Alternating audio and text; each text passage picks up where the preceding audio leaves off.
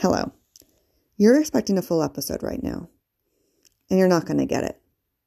I could give you excuses about how it was Christmas week and we went up to the cabin and almost got snowed in with about 2 feet of snow, and how family first, so I didn't really do any editing there.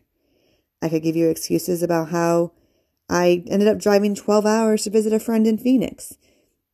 And I can give you excuses about how my head totally hurts and I'm feeling very, very nauseous at the present moment. But those are really all excuses because I didn't prep enough. I didn't prepare enough. And I didn't have a full episode edited and ready to post tomorrow. So I'm sorry for that. And I'm going to take ownership of it. And you're still not going to get a full episode. But I am going to tell you that I am committed to being more consistent in 2020. That I am going to prep more, prepare more, plan more, and put podcasting as a higher priority. However, it's still not going to be first because family will always come first. And I think you understand that. So I'm sorry you don't get a full episode.